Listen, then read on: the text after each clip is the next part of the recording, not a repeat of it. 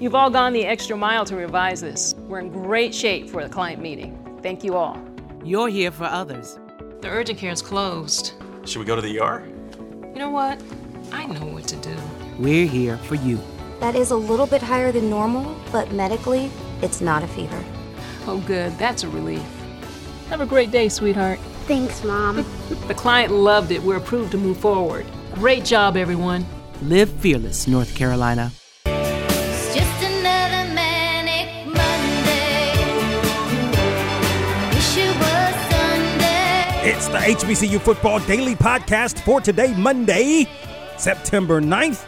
I'm Donald Ware. Some interesting games this weekend. Not as much success for the, more specifically, the FCS of HBCUs in terms of non-conference play. But I'm going to run down the scoreboard from Thursday's games and then from Saturday's games as well. Lincoln of Missouri opened up the season back in the MIAA conference, 49-27 loss at the hands of Washburn.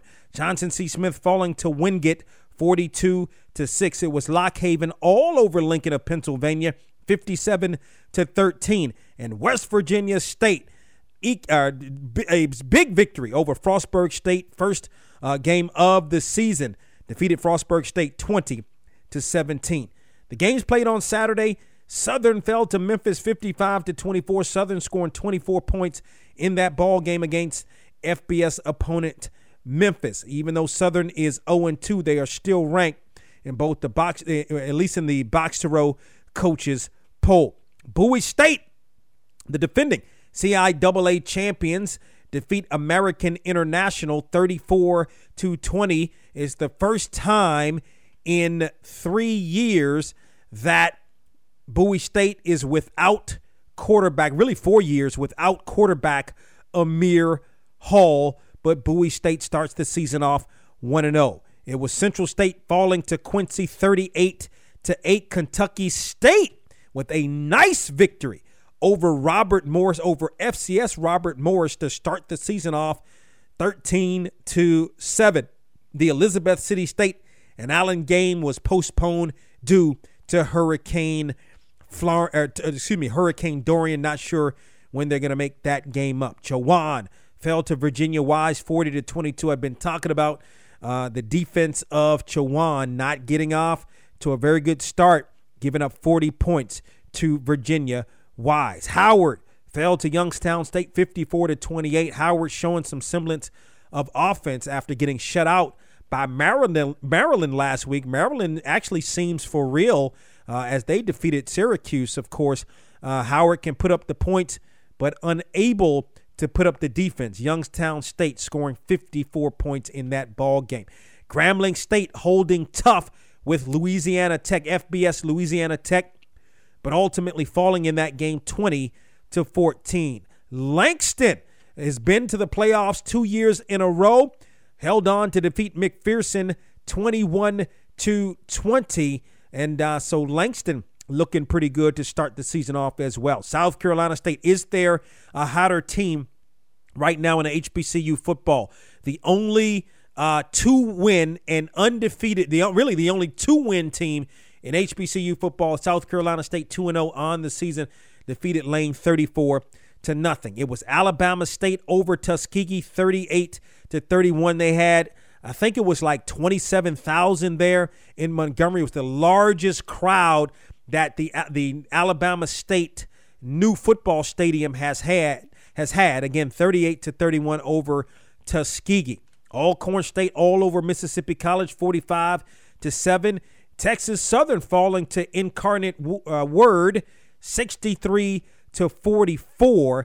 And Texas Southern putting up a bunch of points, but again could not hold Incarnate Word back from its 63 points. Mississippi Valley State falling to Lamar in overtime, 23-20. It was Tennessee State being down by FBS opponent Middle Tennessee, 45-26.